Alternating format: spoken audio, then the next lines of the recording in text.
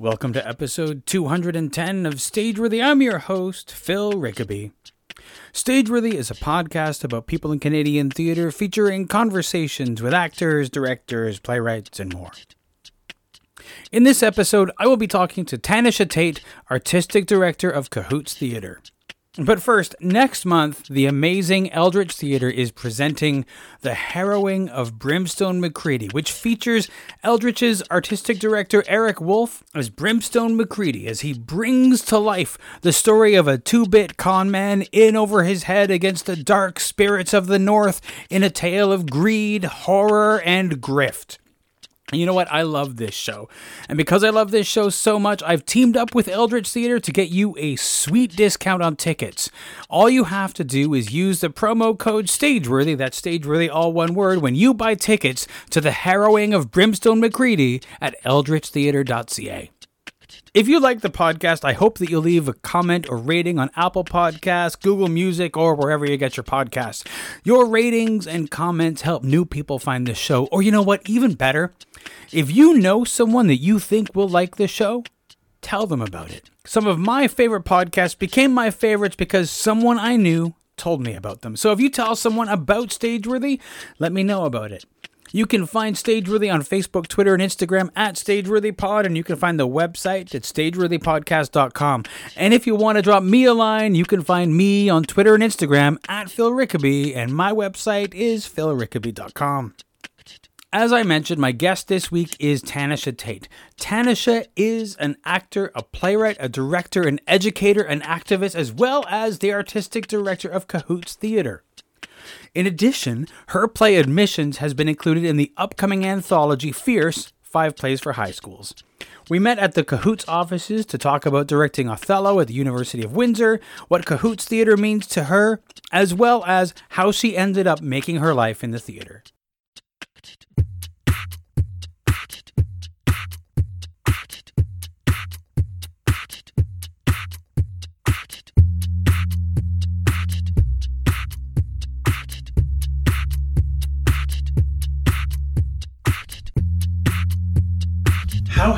How long have you been officially artistic director of Cahoots Theatre? Since October 1st. Since October 1st.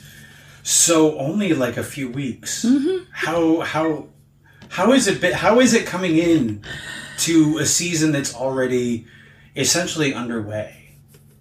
Well, our season started a week after I started. Okay. So that was good. Mm-hmm. But there was no kind of easing myself in at all. I started on October 1st. We had a show open on the 9th. Mm-hmm. And I also had to have the lion's share of our Canada Council grant due on the 9th. Oh my goodness! So, yeah. And also on the first day of my job, the very first day, mm-hmm. We were interviewing for a new general manager because we don't have one. Of course, because Kat had left just before. That's right. Kat left on September 13th. Right. So my first week was a tornado. I can imagine. Yeah. I can imagine. Is there any way that how do you prepare yourself for going into that, or can you? No. Not really. I mean, I knew that it was going to be a crazy week. Mm-hmm. It wasn't like it was a surprise. But it wasn't what I expected when I got the job. You know what I mean? What does one expect? What did you expect? Well, when I got the job, I didn't know that I wasn't going to have a leadership partner going in. So that was very new. Right. And also, when I got the job, I didn't know what the opening day of HELOT was. Mm. So I thought I was going to be coming into a job with my GM. I knew the grant was due pretty soon. But that was it. And suddenly it was like, nope, we're opening a show and you are leading the company alone, essentially, until we find somebody. Luckily, we have really lovely part-time staff. Yes. And they're amazing, and they've been, thank God they're here. Yeah. But, yeah, it has been right into the fire. Right. Into the fire.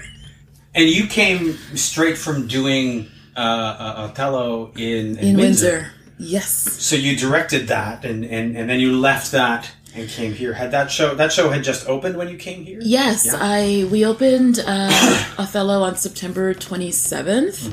I was there until the 29th. I came home, I had the 30th off, and then I started on the 1st. Wow. Wow. Yeah. Do you like working at that pace, like going like immediately from one thing to another, or do you ever find it exhausting? Do you? You know, it's both at the same time. The adrenaline allows you to do it, and you're very psyched and wired and pumped up. When you stop for a moment, you realize how completely exhausted you are. But in terms of the pace, I do like having project after project. It keeps you excited. It keeps your brain moving. But would I have loved to have had a few days before starting here? Yes. Yes, I would have. But, you know. Yeah. I mean, but the start date is the start date. The start date was the start date. Yeah. And yeah, I couldn't believe how quickly October 1st arrived. Well, because I'd emailed almost after the announcement to see if I could sit down, and they were like, talks was in the fall. So, which of course makes perfect sense because you have all of the other things that you're doing. You were running the tech program at Fringe. Yes. I was hired on the 20th of June. We didn't announce for over a month. And so that was its own thing, keeping that quiet. But I started at Tent on July the 2nd. Yeah. And that's a very, very intensive job. Yeah. And so Tent ended, and then a week or so... No, Tent ended on the 14th. We announced on the 25th. And yeah, it was just kind of that thing where we announced, and then very shortly after that, I was getting into kind of pre-production mode for Othello, and I started on August 19th in Windsor, right. So I didn't even have a month, and had to jump into a very intensive 6-week process in Windsor that I absolutely loved, and then came back and had one day. Yeah. Wow. There's so much to talk about there, but I do want to start really by or continue by asking you about what Cahoots Theatre Projects means to you. Cahoots to me is, and I've described it this way before, I think of it as the little engine that could. I think of it as this theater company that, when you actually look at the scale of its resources, probably shouldn't still exist. Seriously, but it is there's so much tenacity here and so much passion and a very deep commitment to the mandate. And I think of it as a microphone for voices that don't get amplification and for artists that very often don't find their way onto, quote, mainstream stages, whatever mainstream actually means. But there are so many artists making incredible work, artists of color and queer artists and disabled artists and deaf artists and all of these artists that have these, often because of their experiences in life, like powerful, magical stories to tell, but for some reason aren't deemed marketable, interesting, the every person, whatever. And so they don't get programmed. And Cahoots is that place that is not only saying, okay, come to us, some kind of a consolation prize, but that says actively, you're what we want. Yeah. You're the stories that we actually are excited by. Do you remember what your first interaction with Cahoots was? My first interaction with Cahoots? That's a great question. I wonder if it might have been seeing paper series, possibly. I think it was as an audience member. I remember being very interested in the leadership of Cahoots because I had heard a lot about Nina. This was when I first became aware of Cahoots, was when Nina was the AD. Sure. And she was someone that I wanted to meet, but I was kind of intimidated by her and didn't know her. And I was like, all right, I'm not just going to call Lena Leochino. And then I became more interested in cahoots when Marjorie took over, because Marjorie and I have known each other for about 35 years. We went to elementary school together. Oh, wow. And high school together. Oh, wow. Yeah. That's great. Yeah, so I've known Marjorie since I think she was 8 and I was 9. And then I was like, okay, this is just really, really interesting to me.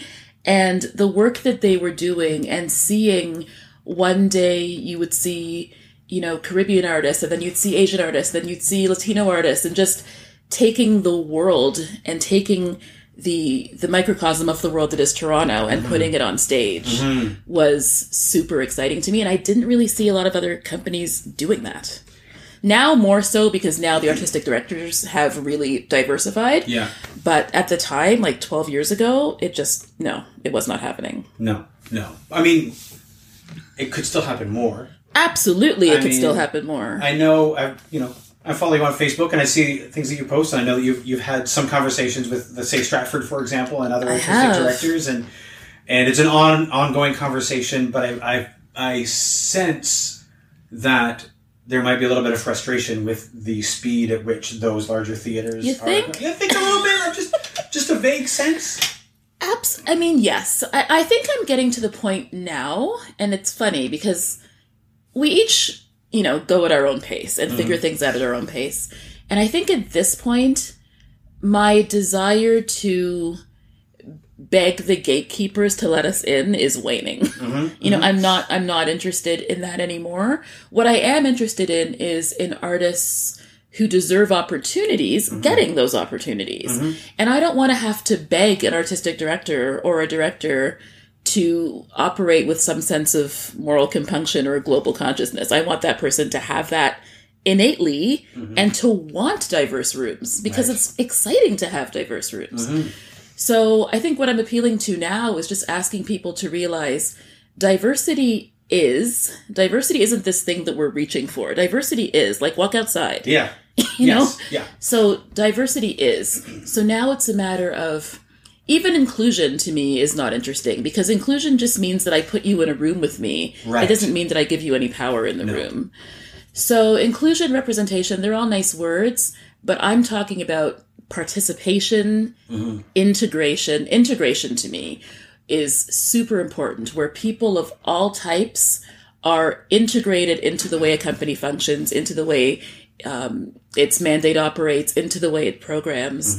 That's what's exciting to me. And I will continue to call on people to aim for that, because I want artists to work and I want artists to be able to showcase the talents that they have. But I no longer see it in this kind of knock, knock, knock, please let us in thing. It's more like open your eyes. Open your eyes and do what you should be doing in 2019. Because it's stupid to not be doing it. I agree.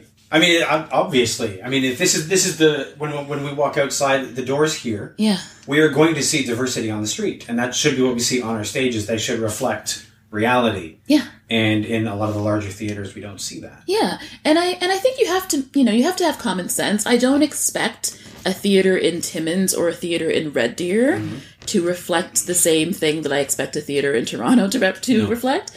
This is one of the most diverse cities on the planet. There is no excuse.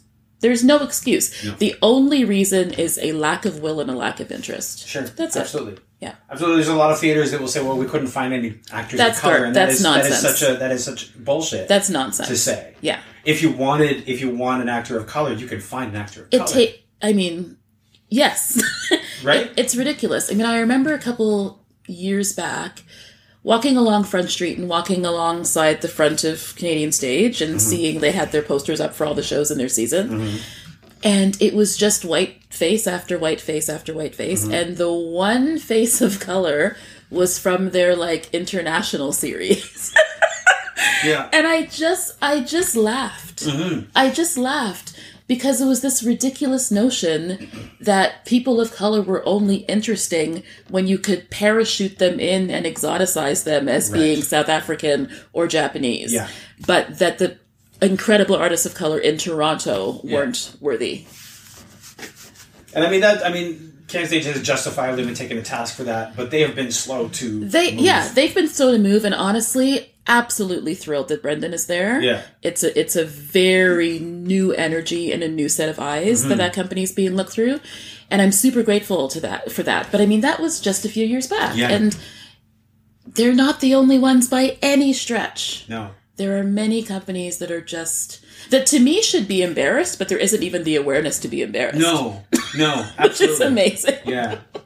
You do a lot in the education of actors. I know you do. You've just, we were talking about the University of Windsor. You work, I know that you teach at George Brown. Yes. Theater School and a number of other places. I don't want to, I mean, do you see changes in the classes in terms of people of color, or are the classes still...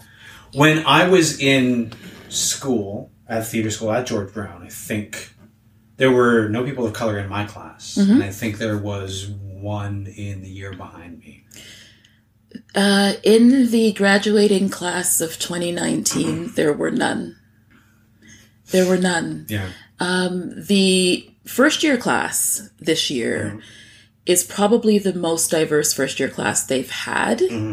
I think there are 29 students in first year, and I think that 10 of them are non-white. Okay. So, I mean, that's definitely, a move. But it's an annoying conversation to have to look at every single year and be like, what does it look like this year? What does it look like this year? Is it more this year? Is it less this year? I mean, how long do we have to kind of even keep these stats? Yeah. It's just silly. And I think that a lot of schools, and I really love that there is a very proactive attitude being taken at George Brown, and I'm very committed to that school. And the theater school coordinator there, Sue Miner, is incredible, and she's really committed to change. But not enough schools are at all. And their idea of change is simply, let's bring in a diverse student body. And I think that they've got it backwards. I think they've got it totally backwards. I think that you have to diversify your faculty first. Absolutely. There is no reason for kids of color to want to go to a school that has all white teachers. Yeah. There's no reason for the parents of those kids to want to send their kids to a school that has all white teachers. You have to be able to come to, the orientation night and see, oh, my kid's going to be taught by people that look like them, or different types of people, and get the education of different types of people. And for the most part, theater school is not that at all.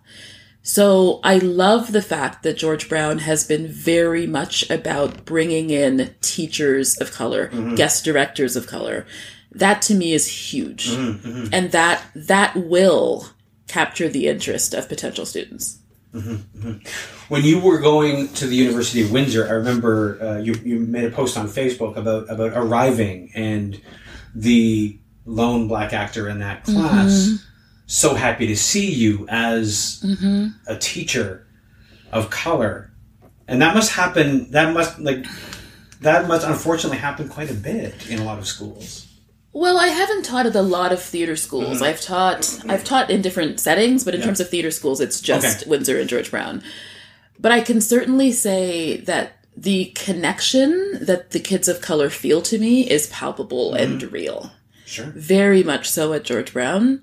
And Jamar's response when I arrived at Windsor was it was raw and immediate. And he had been waiting for 4 years to have someone at the front of the room who looked like him. 4 years is a long time to It's a long time. Yeah. It's a long time. Especially learning about what the industry is like, to only see white faces for that long. Yeah. Yeah. And people wonder why so many kids of color drop out of theater school. I wonder why they don't all drop out of theater school. Because if you are in a school where week after week, month after month, year after year, you are not seeing any evidence that there's actually a place for you. Right. Nor are you being given any curriculum that reflects you. Why would you feel good there? No. It doesn't matter how nice to you your white friends are. No. You feel very, very much like the other. And based on who has been hired as teachers and what has been chosen as syllabus, you're like, I don't exist. Yeah. So why am I here? Yeah. No, that's absolutely, yeah. That's, I mean, of course, I move through the world in that place of privilege. But I can understand exactly what I can imagine what it would be like to be in a room for 4 years in classes and never see somebody who looks like me, and not feel like and feel like that reflects the industry that I'm hoping to go into. Yeah. Approaching Othello, which I'm hearing. Yeah, I mean. That I think that's one of the. I think that's a play that is problematic. It's a play that has a history of white people saying they want to play that role, and I think even still today, some people will put on blackface so they can play that role, and things like that, and we. The new thing is white women playing it. White women playing it. Yeah. That's interesting. That's interesting. I don't even see how. Yeah. So Othello, it is problematic. I love the play. It's one of only 2 Shakespeares that I love. Actually, I'm not a Shakespeare person. Okay. So that's something. And when I was asked to do it, I was probably as stunned as I have ever been in my life to be asked to do anything. Right. I'm like, was this email sent to the right person? It starts with "Hi, Tanisha," but I don't understand. And my initial impulse was no. No, I'm not going to do Othello. I'm gonna. That is a disaster waiting to happen. I have never directed Shakespeare. I am a contemporary director. And then I thought about it. I thought about the fact that a friend of mine had very, very strongly had first told Windsor about the work that I was doing, and they had heard of me, but they didn't know detail. And she had spoken to them about my work at George Brown, and they had kind of done a little bit of research on me, and they thought this could be really interesting. This could be really interesting. And when, they decided to do Othello, my friend Paula Wing, who I'm going to give a shout out to, hi Paula, said, if you're going to do Othello at Windsor with Jamar, it has to be Tanisha. And I was like, Jesus, Paula, what? So I said yes, and immediately went into panic mode. Yeah. Immediately. Because I had given them my word. We had arranged a schedule. They had altered the rehearsal schedule to fit me so that I could come home on weekends, because otherwise I was going to be in Windsor for 6 straight weeks. Right. So they had really made it work for me, and I was like, I have to do this. And then I thought, well, I guess I should read the play again. So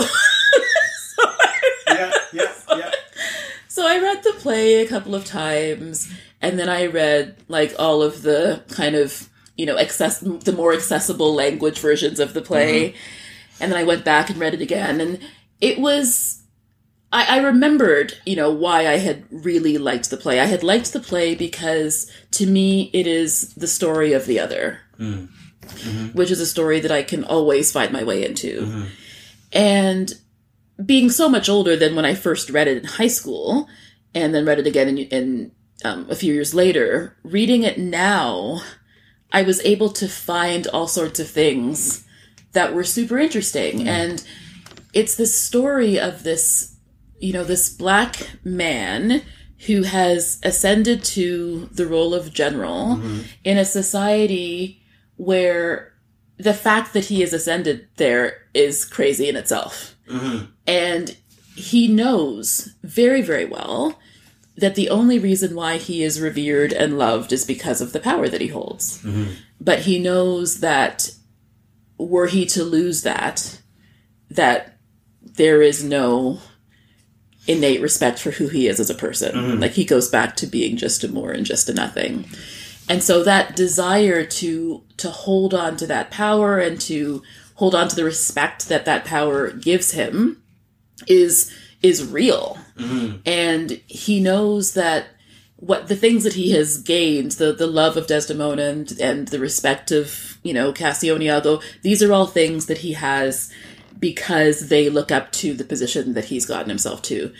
And so when things start to happen that make him doubt the loyalty of these people, everything becomes then a weight for the other shoe to drop. When are these people who I actually believed had gotten to the point of respecting me going to turn? Right. And when that happens, I lose everything.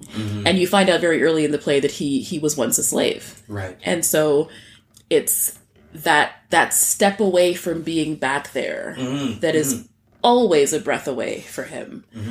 And that feeling, to me, is so modern.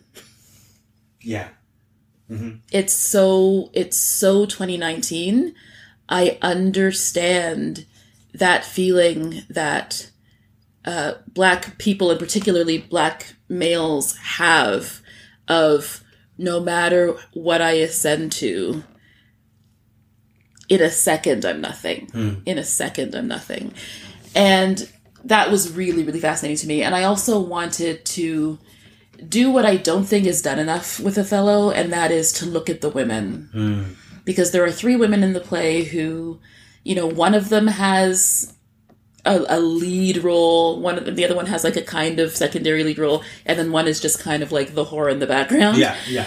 And I wanted to flip that. So my production, the very first people that you see on stage are Bianca and Emilia, followed by Desdemona. And that sense of who they are within this and the power that they hold within it was really important to me.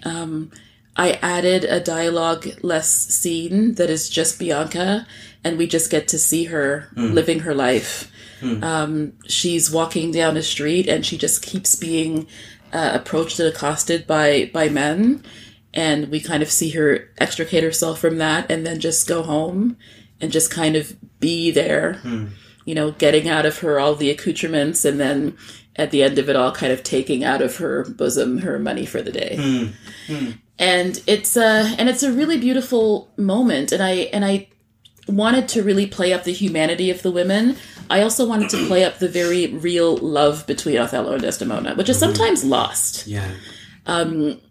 They are, after we see the 3 women, we see Othello immediately. Othello and Desdemona slow dance on stage. That's like their first moment. Nice. It's beautiful, and they make out, and it's just the fact that there is this passionate, like, undercurrent of real connection between them is ever present in the play. And so when he starts to doubt her and when she starts to feel unloved by him, you feel it way deep down that this is unraveling, and it's so sad.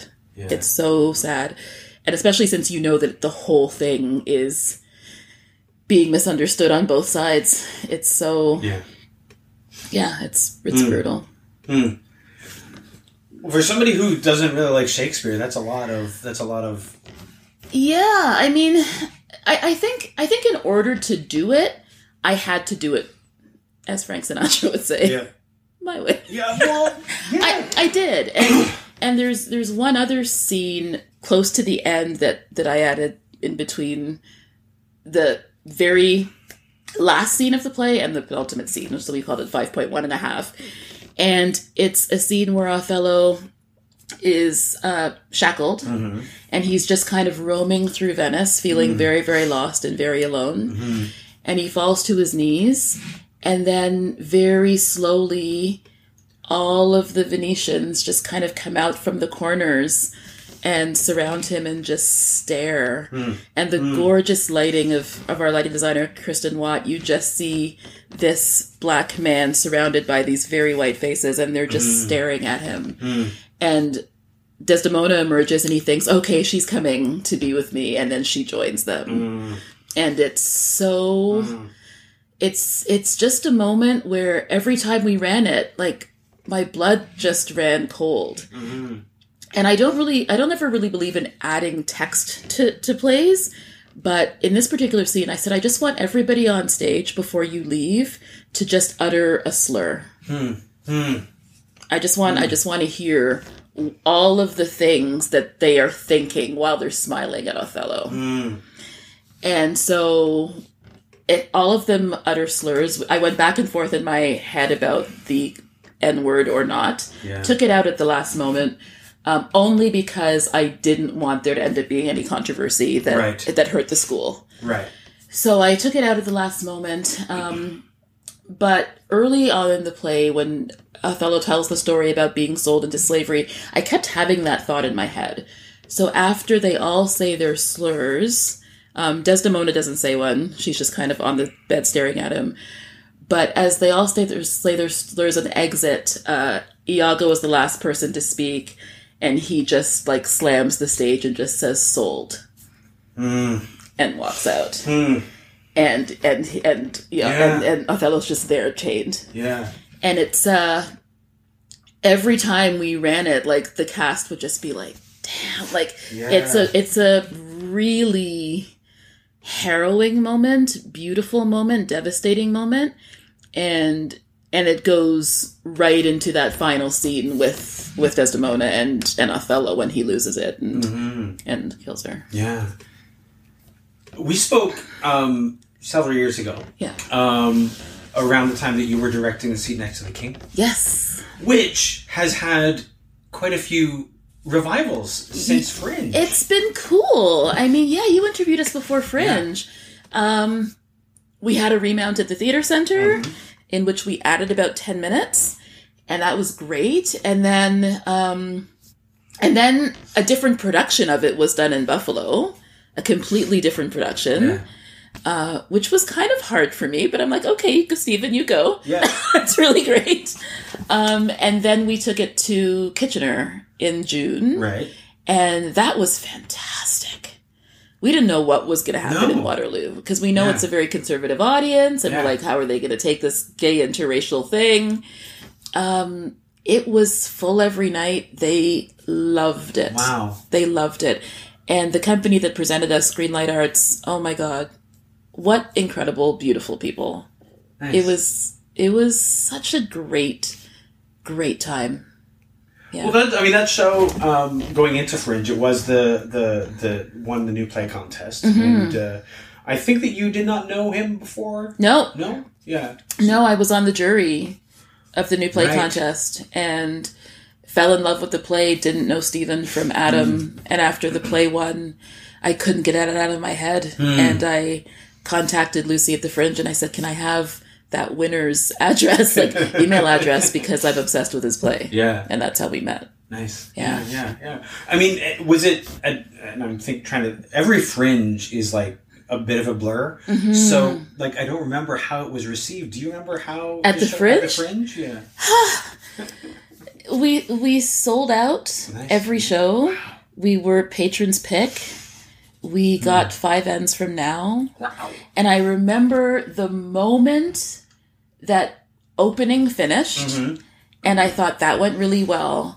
And we came out, and we were standing on the sidewalk of Passe Muraille, and there was a very palpable buzz in the air, and it felt really good. And suddenly I got a ping on my phone, and I looked down, and it was Twitter, and it was Glenn Sumi. And he hadn't rated it yet, but he just said, get to the seat next to the king. It's extraordinary. Wow. And that was like 3 minutes after the show ended. Wow. And I was like, oh my God. And then we got the 5 ends the next day. And after that, it was amazing. It was amazing. It was such heartfelt responses, people writing us letters and notes. And it was really incredibly beautiful. The most well-received anything I've ever been a part of has been, for sure. Yeah. And it's continued to have a life after. And it's continued to have a life, and it got published, which I'm super excited about. Steven and I are on the same publishing label, which is really cool. Nice. Scirocco. And I'm so happy to see how well it's doing. Mm-hmm. At one point, it was like really high on the playlist on Amazon, like for play sales. Wow. Like he's doing great, and it's a beautiful show. I think that ultimately we would all love to take it to the States. I don't know if that will happen, but it's a lovely piece of work. It's part of my syllabus at George Brown. Nice. Yeah. Nice. It was really cool to see some first years do a scene from it last year. Oh, yeah? Yeah. And had you gave it to them? Yeah. Awesome. As a playwright, are there themes that you are drawn to that are different from the themes that you are drawn to as a director, or do they tend to be the same sorts of things? Oh, that's a good question. I think that they're fairly similar. I love stories about outsiders. Mm-hmm. I love stories about people having to employ tremendous amounts of courage to overcome something. Mm-hmm. In general, I'm drawn to people that are brave, and I'm drawn to people that are honest. And so when that's in stories, or people who are struggling to be brave and honest, I tend to go in those directions. But yeah, I don't know. When I write, I try not to be quite as depressing anymore. I think that lots of playwrights go through their very ultra angsty period. Oh, sure.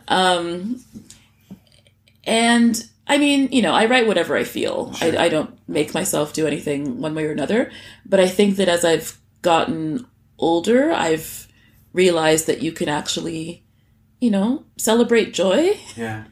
And that's a nice thing. I mean, I think for some people, for some of us, when we're a lot younger, we think that, if I'm going to be a playwright, I have to be serious. I have to be a serious playwright. And so we delve into all the angst that we're probably feeling at that time. And things like that. But there's also this bizarre belief that joy isn't serious. Yes. Yeah. Yeah.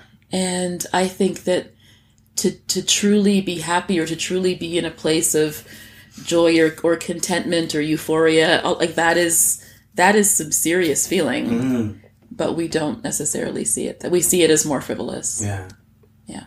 Tanisha, what is your theater origin story? What is it that brought you into this strange profession life? Into this office?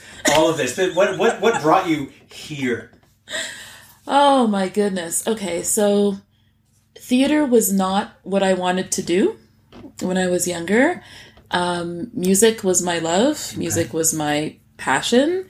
I wanted to be a singer-songwriter, or perhaps if I couldn't make it as a singer-songwriter, a record producer. Okay. Or an A&R person. Like, that's what I wanted to do. And so after going to Ryerson, where I studied radio and TV, I went to the Harris Institute for the Arts, and I studied music industry business and production, audio production, and that was what I wanted to do. And I was writing. My song catalog is probably somewhere around 1,100. Wow. I've been writing since I was 13, and my teens and 20s were insanely prolific. Like, I was writing a song a day at one point for months. Wow. And sometimes multiple songs a day. And so I was like, that's what I'm going to do, clearly. And I've been singing since I was very, very wee, like 3 years old. But I had a bizarre experience with a record company where an A&R person told me that he loved my stuff, but I sounded too white and he didn't know what to do with me. So that was interesting. What do you even do with that? So I wrote a song about him called Tale of the A&R Man. Which I think is a legitimate thing to do. And do you want to pause it?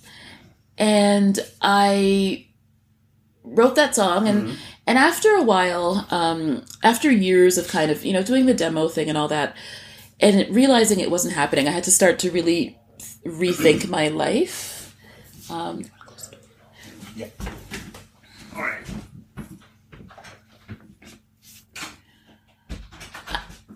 I had to really rethink my life, and I was still devoted to doing it, but it wasn't happening, and I was doing other jobs to survive. I was working in box offices, I was ushering, all of those things. Mm-hmm.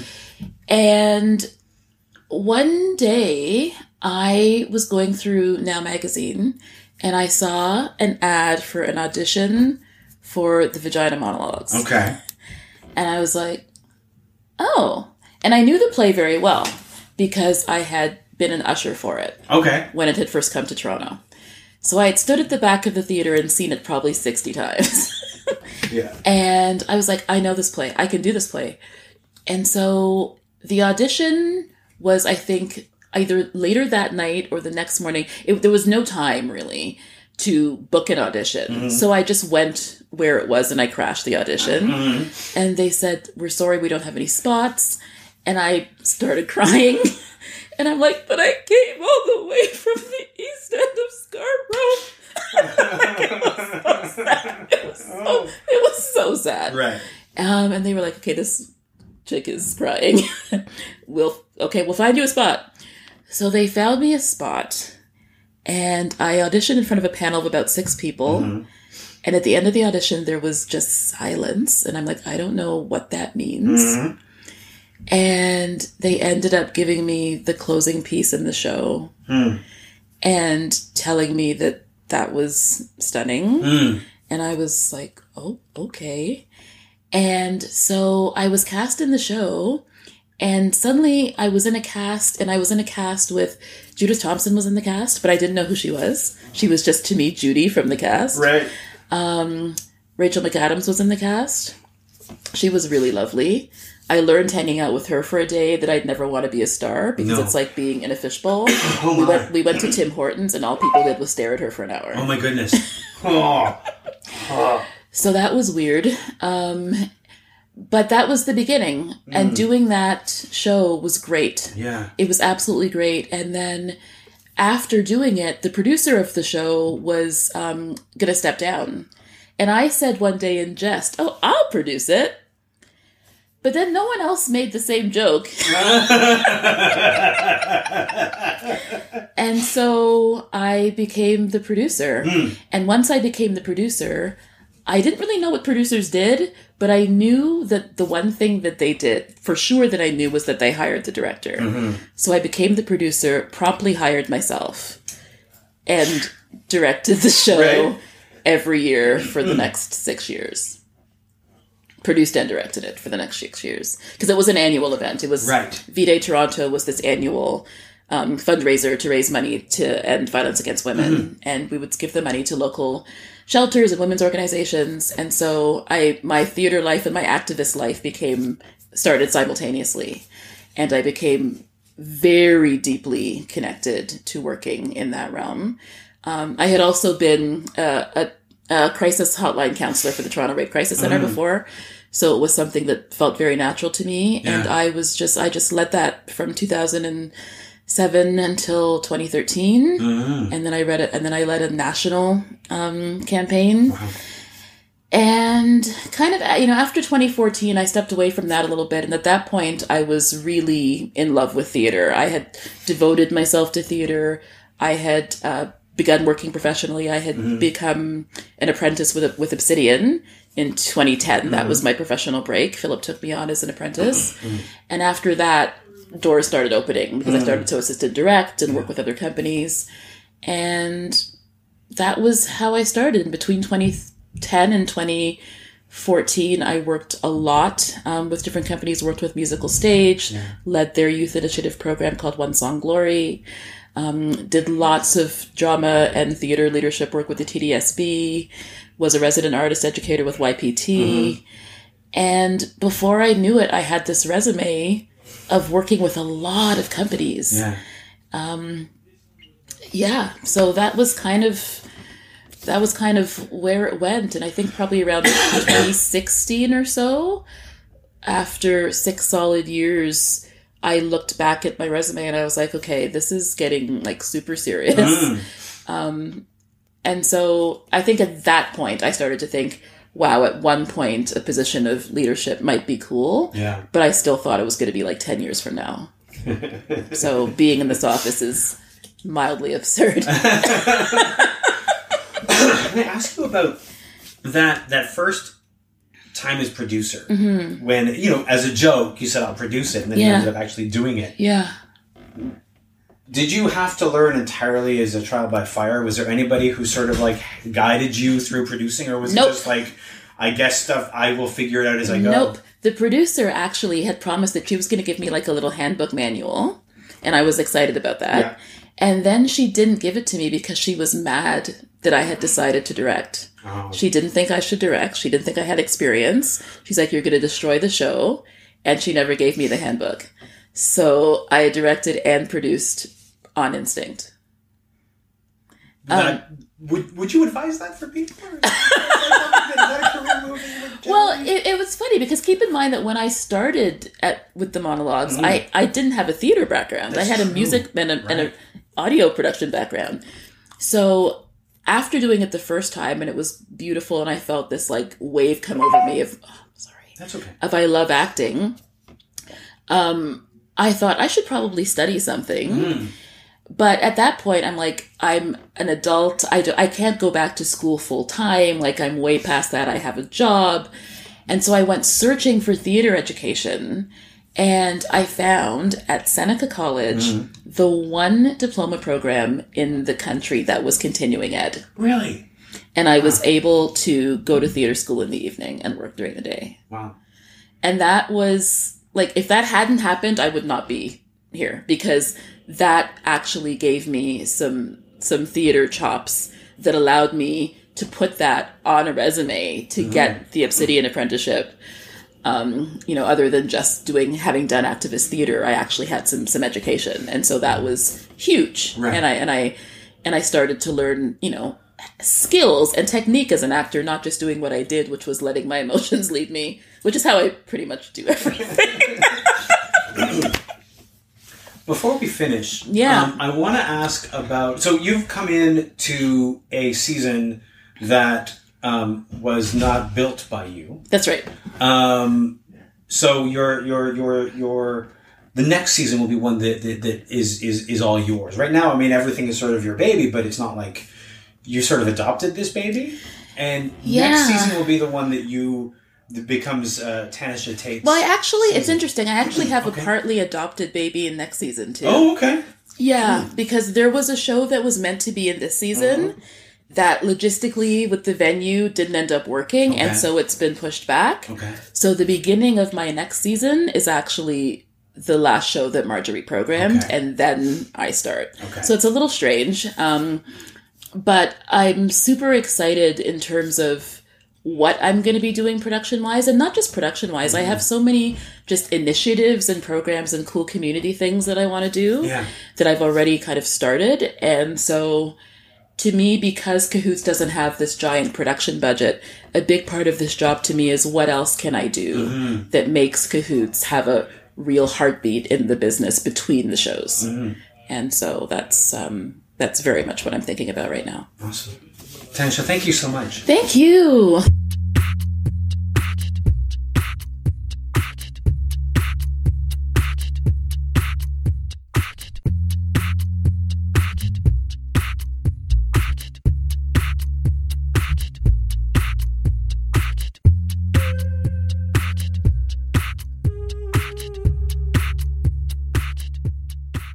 This has been a Homebody Productions production.